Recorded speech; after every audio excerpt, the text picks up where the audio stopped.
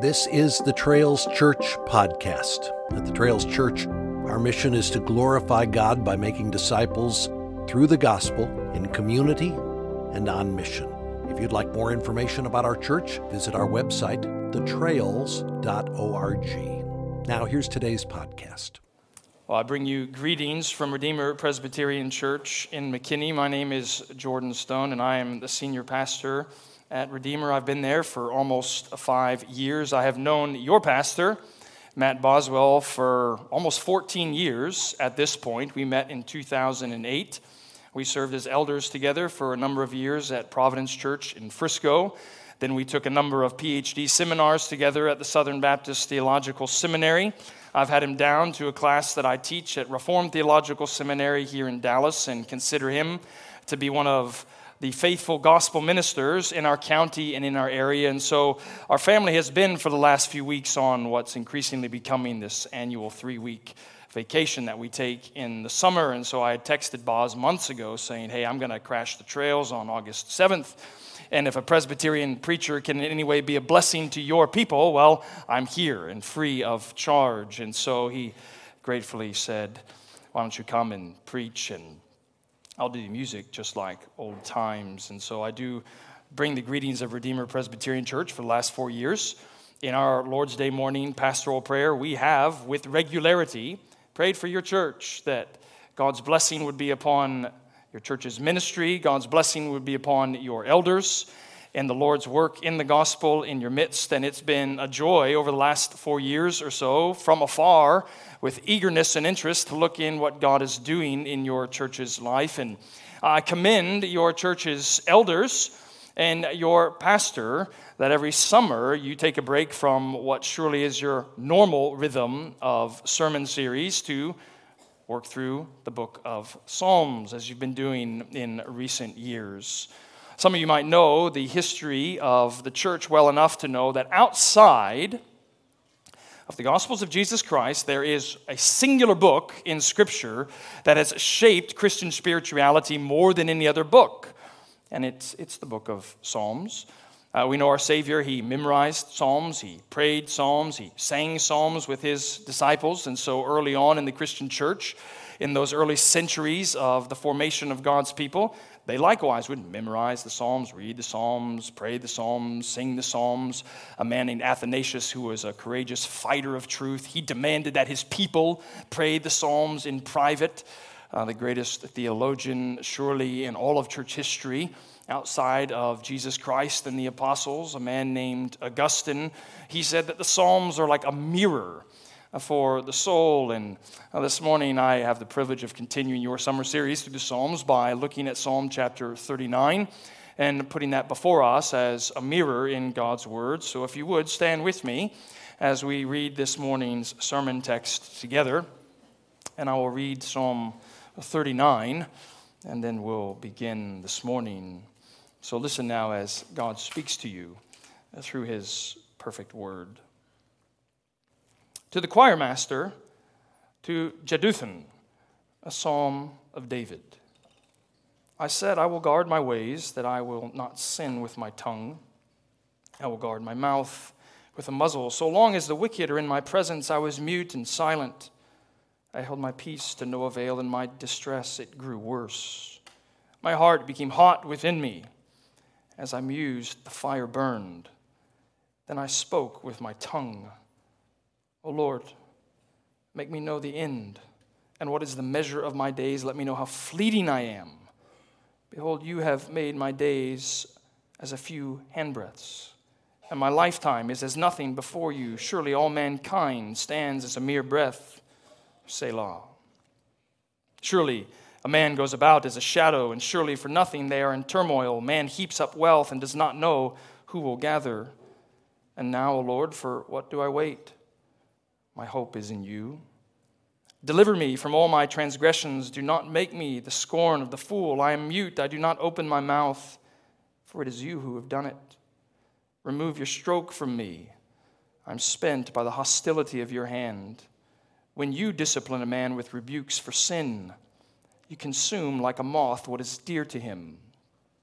Surely all mankind is a mere breath. Selah. Hear my prayer, O Lord, and give ear to my cry. Hold not your peace at my tears. For I am a sojourner with you, a guest like all my fathers. Look away from me that I may smile again before I depart and am no more. The grass withers and the flower fades, but the word of the Lord stands forever. You may be seated. One of the greatest preachers in Scotland during the 1920s was a man named Arthur John Gossip. And like many of the shining pulpits of old, he's almost entirely forgotten to Christians today. Actually, so forgotten is Arthur John Gossip that you couldn't even find a Wikipedia entry for him. And he was a man that was the pastor of the Beech Grove Church in Aberdeen. He was a man that was familiar with distress. He was a man that was familiar with difficulty. He was a man familiar with suffering. He spent most of his time during the First World War serving as a chaplain, holding no small number of troops in his hands as they passed in their final breaths from this world into the next. And then it was one Saturday in 1927 that his wife suddenly and tragically died. So the next morning, he rose to the pulpit at his church in Aberdeen, and a throng of people were gathered there together at the congregation. They were wondering, what's he going to say? His beloved wife has just died some hours before. Does Pastor Gossip have anything to say? And he began to preach what one preaching scholar has called one of the 3 best sermons ever spoken in the English language. It's a sermon whose title comes from the sermon's first sentence, which is, "When life tumbles in, what then?" When life tumbles in, what then? And I trust that you know every Christian will eventually have to ask that question. When life tumbles in, what then? Has not our Lord Jesus Christ told us that all of his disciples will face trouble in the world? The Apostle Paul has said anyone who desires to live a godly life in Christ Jesus, that person will be persecuted. Life will be hard for God's people. Students, if God grants you many decades, if the Lord tarries and you live for decades more, I promise you, you will ask one day a question. What then, now that my life has in some way tumbled in? And we find yet again in our psalm this morning, David's life has tumbled in. And we want to ask, what then for this man after God's own heart? If you were here last week, you walked through Psalm 38. It's what one scholar has called the suffering prayer of a man struck by sickness because of his sin. And you walked through it as the anatomy of a confession. And if you were here last week and had eyes to see as I just read the passage a moment ago, you would notice, I'm sure, some striking similarities between Psalm 38 and Psalm 39. Not only is it similar, they're quite complementary in their perspective. And the theme that I have for us to consider this morning is lessons from the meditations of a soul in suffering. I want to give you a series of lessons from these meditations of King David as his soul is in suffering. So if you glance down at the text before you, it actually comes in 2 distinct parts. Part 1 is verse 1 through 8. And then the second part is verse 9 through 13. And each part has the same structure. There's this expression of silence. Then there's a prayer, a petition to the Lord for something. And then there's a cry for deliverance. So the silence, prayer, and a cry for deliverance. But what I want to do is help unfold 4 simple lessons from David's meditations as his soul is in suffering.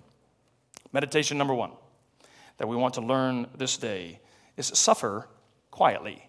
Look at verse 1 as it begins again. David says, "I will guard my ways that I may not sin with my tongue." I have a mentor in the ministry that likes to speak about what he calls the evangelical sin. And if you asked him what that evangelical sin is, he would immediately refer to sins of the mouth, sins of the tongue, what many Christians today, certainly in our Western context, almost seem as though they're just respectable sins.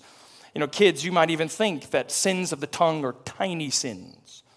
But the Bible tells us sins of the tongue aren't tiny sins, they're terrible sins, like a spark that sets a forest ablaze, such as the power of the tongue. Now, children, you may have never thought about this before, but the tongue is so dangerous. Have you ever thought about the fact that God put two gates in front of it to often keep it shut? Gates being the teeth and the lips. The tongue can be quite dangerous. David himself recognizes the danger of the tongue. He wants to keep it shut as with a muzzle. You'll see he says at the end of verse 1, I will guard my mouth with a muzzle so long as the wicked are in my presence. So what you need to know from the outset here for David, his concern is less about particular sins of the tongue, and his concern is more about the specific audience to whom he is speaking at this point, which he talks about as the wicked, we might refer to as the unbelieving world. Do you know that there are times when wisdom means not speaking openly about your struggles? Do you know that godliness sometimes means you keep quiet in your suffering?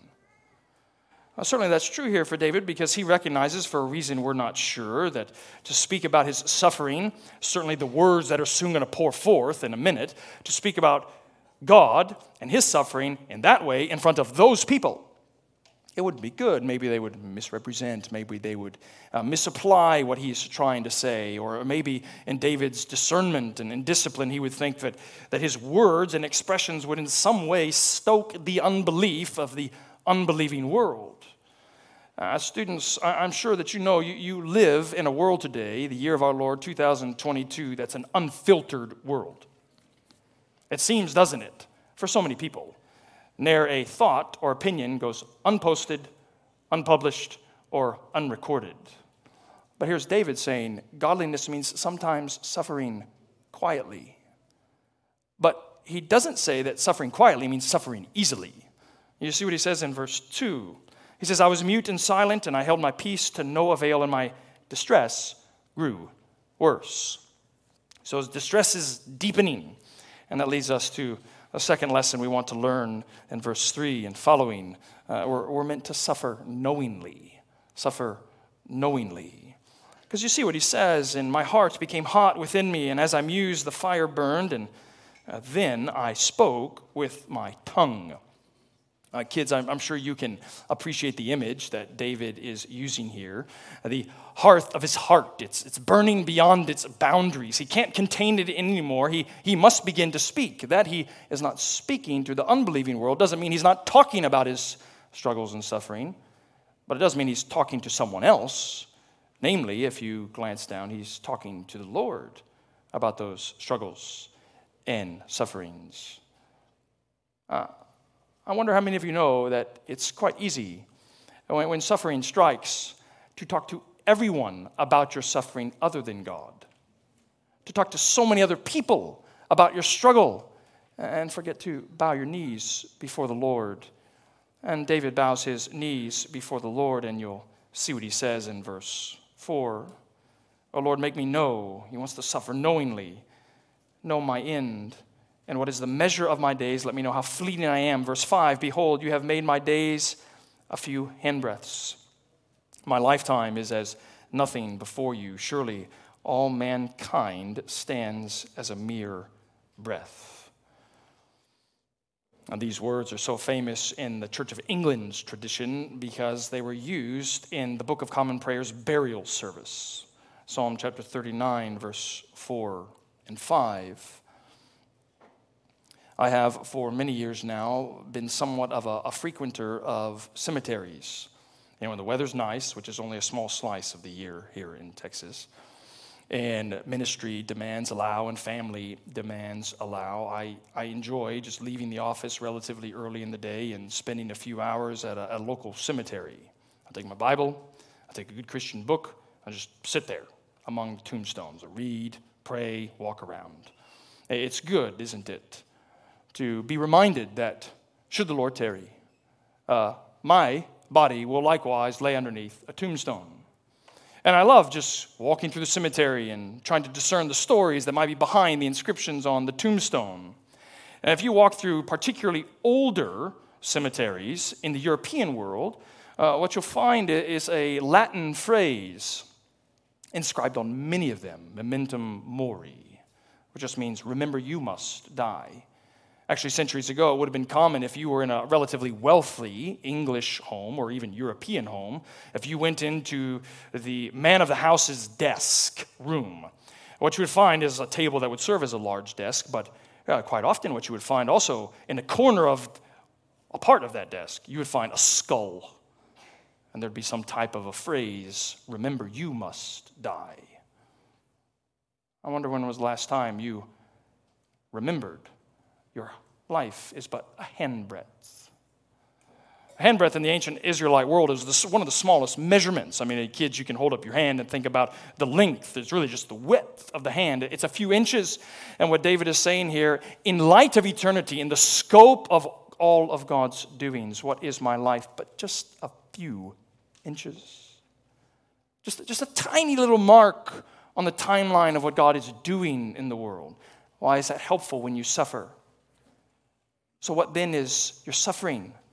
But an even smaller mark on the timeline of what God is doing in the world. You see that David confirms it in verse 6. He says, "Surely a man goes about as a shadow. Surely for nothing they are in turmoil. Man heaps up wealth and does not know who will gather." It's a vapor in the wind. It's the shadow that's pushed away by the sun. It all just vanishes in a moment, is his point. Now, the New Testament tells us, doesn't it, that the way this ought to work itself out in our life is what the Apostle Paul speaks about to the Corinthians. He says, godliness means suffering quietly, suffering knowingly, meaning that this light and momentary affliction is achieving before us an eternal glory that far outweighs it all. Can you press on in your difficulty, knowing that it is just altogether tiny and temporary? That's why David wants to know the end of his days. He's suffering quietly. He's suffering knowingly. And you'll see in verse 7, he suffers hopefully. He asks the question, "Now, O Lord, for what do I wait?" We have 6 children, and as I said earlier, we have kind of gotten in this pattern where I take almost all of my vacation weeks every year in the summer, and we depart west to this trek through the mountains. We visit family in Colorado. We're visiting national parks in Wyoming. We made our way up to the Beartooth Mountains in Montana. We piled the 6 kids into our black passenger van that we lovingly refer to as the Black Beast, and we just begin to drive. And if you've ever been on a road trip with that many kids, you just drive and drive some more. And what the kids' normal experience of the road trip then is mostly just waiting, isn't it? You know, they're waiting for the next state boundary sign to arrive. They're waiting for their relative's house to burst over the scene. They're waiting for the next mountain peak to show up on the horizon. If you're a careful reader of God's Word, if you're a careful student of the Psalms, you know that the Christian life, how true it is often not much more than waiting. You wait for God's power to save. You wait for God's compassion to heal. You wait for God's wisdom to guide. The Christians are those who wait contentedly. They wait consistently. They don't wait angrily. They don't wait frustratedly. They don't wait bitterly. They wait, you see, as verse 7 continues, on the Lord. Because for David, it's not so much about what he's waiting for, but on whom he waits.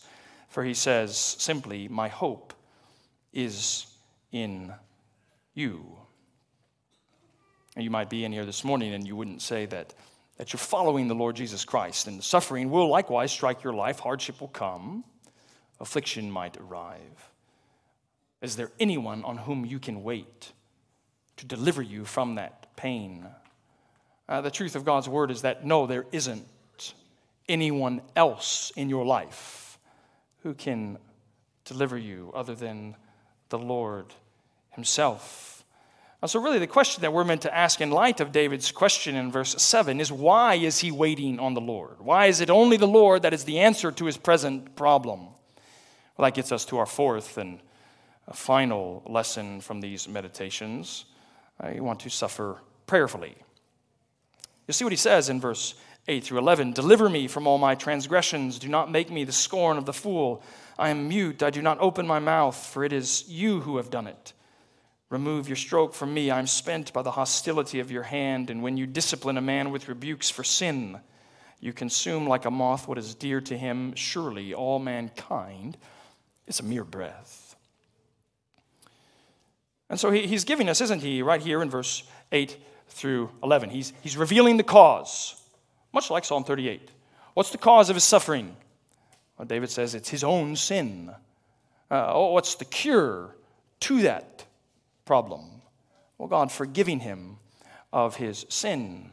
He's praying out to the Lord for nothing more than the forgiveness of his sin, that the strokes of God's chastisement might be taken away from him. So you'll see verse 12 as it begins. He says, "Hear my prayer, O Lord, and give ear to my cry." Cry in Psalms, it's of course a word of prayer. It's a word of intensity. It's a word of urgency. It's a shout unto the Lord for only something he can do. I wonder if you've cried out to the Lord lately. For what have you cried out to the Lord lately? Or perhaps days, perhaps even weeks. Dare we say for some of you in the room, months have passed, and you've not cried out once to the Lord. Suffering under God's hand of providence, it means suffering quietly, suffering knowingly, hopefully, and prayerfully. So all I want to do as we begin to close is give you two more simple meditations, lessons from David's soul in suffering. Two summary ones, if you will, that I trust we're meant to learn today. The first of which is God loves his children enough to discipline them. God loves his children enough to discipline them. From the earliest age when all of our children could speak the word daddy, they learned what I've historically called the Stone Family Catechism, which is really nothing more than Daddy's catechism. It's a catechism that has one question and it demands one answer. It's something you can teach to even the youngest child because it simply asks this: who loves you? And the answer is Daddy. And no doubt, all of our kids could tell you that there are random points throughout the week, random places where they sit, random places where they stand. I'll look out over them, I'll lean into their ear and say, who loves you? Daddy. And I trust you parents would understand that so often, one of the most potent times when you ask that question and make them answer it is in times of discipline. Who loves you? Daddy. Now notice what David underscores for us in verse 8 through 11. He knows God has done something to him that's brought him pain. You see what he says, if I can emphasize the text for you. He says, "Deliver me from all my transgressions. Do not make me the scorn of the fool. I am mute. I do not open my mouth, for it is you who have done it. Remove your stroke from me. I am spent by the hostility of your hand. When you discipline a man with rebukes for sin, you consume like a moth what is dear to him. You, God, have brought the suffering in my life." Do you have a theology of God that says he's sovereign over suffering and he can even decree distress and difficulty in discipline of his people? It's so bad even for David. You'll notice the end of the text. It's as though he's saying he's alienated from God. He's a sojourner, he says, with God. "Like a guest, like all my fathers, look away from me that I may smile again before I depart and am no more." Now, I would just commend you to your pastors and elders today to think about how exactly it is that this might work itself out in your own life, that God loves his children enough to discipline them. But all I would offer unto you this morning, in addition to commending you to them, is to recognize that for Christians today, there are two simple errors that you can fall into on this point of God loving his children enough to discipline them.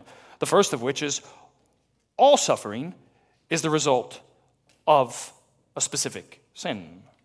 Isn't it true that Jesus Christ said that's not the case in John chapter 9 when his disciples came to him, they observed this man born blind, and they said, "Jesus, who's sinned that this man was born blind?" And Jesus said, "No one." It's simply because God's glory is meant to be displayed in what you're getting ready to observe, my might and my power. But the opposite end of the spectrum is the error. It's not that all suffering is the result of God's discipline of sin, but that no suffering is the result of God's discipline of sin. Sometimes even you almost want to say to David the king after God's own heart, he needs a healthy dose of New Testament theology that says, David, you feel alienated from God, and doesn't the author to the Hebrews tell us in Hebrews chapter 12, the proof of God's love that you are his child is that he's disciplining you. Maybe the sin that has brought his discipline is something that has only caused chastisement for you to realize how fleeting your life is. That you might get a heart of wisdom, and you wouldn't get it without the discipline.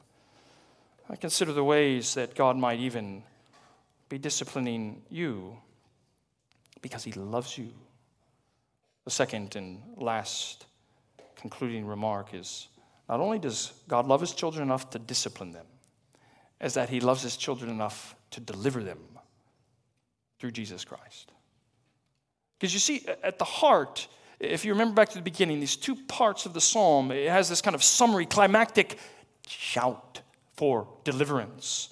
Glance down again at verse 8. Deliver me from all my transgressions. He says, hear my prayer, O Lord, and give ear to my cry. Hold not your peace at my tears. As so often happens, isn't it true that someone who's crying in earnestness, intensity, and urgency, tears begin to flow.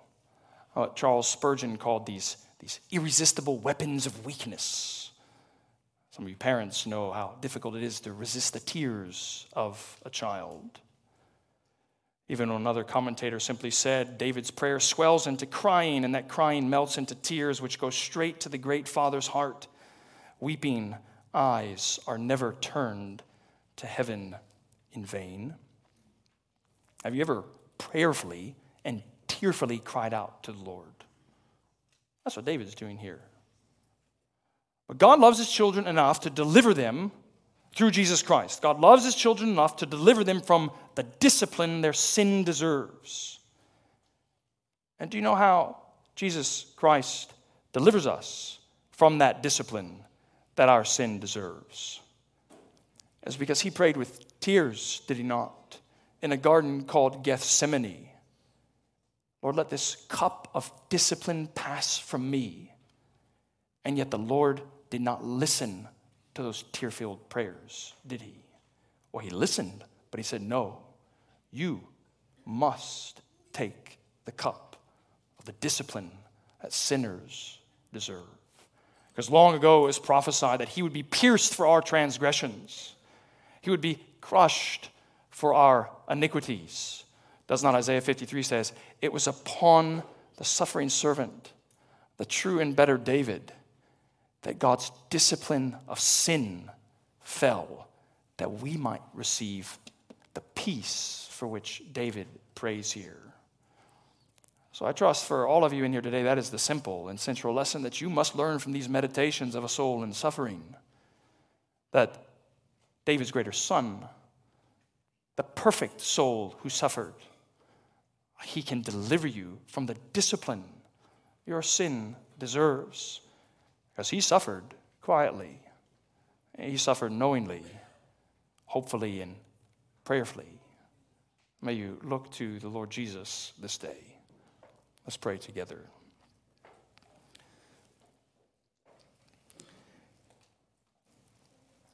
Father, we are grateful that you are a God who loves us in sovereign ways, in surprising ways. And we ask that you would even help us this day to have a heart of wisdom, that we might number our days, we might know how fleeting is our end. And even that awareness draw us closer to you, and knowing that your Son, Jesus Christ, has come to deliver us from that very discipline that our sin indeed deserves. And we pray all of these things in his precious name. Amen.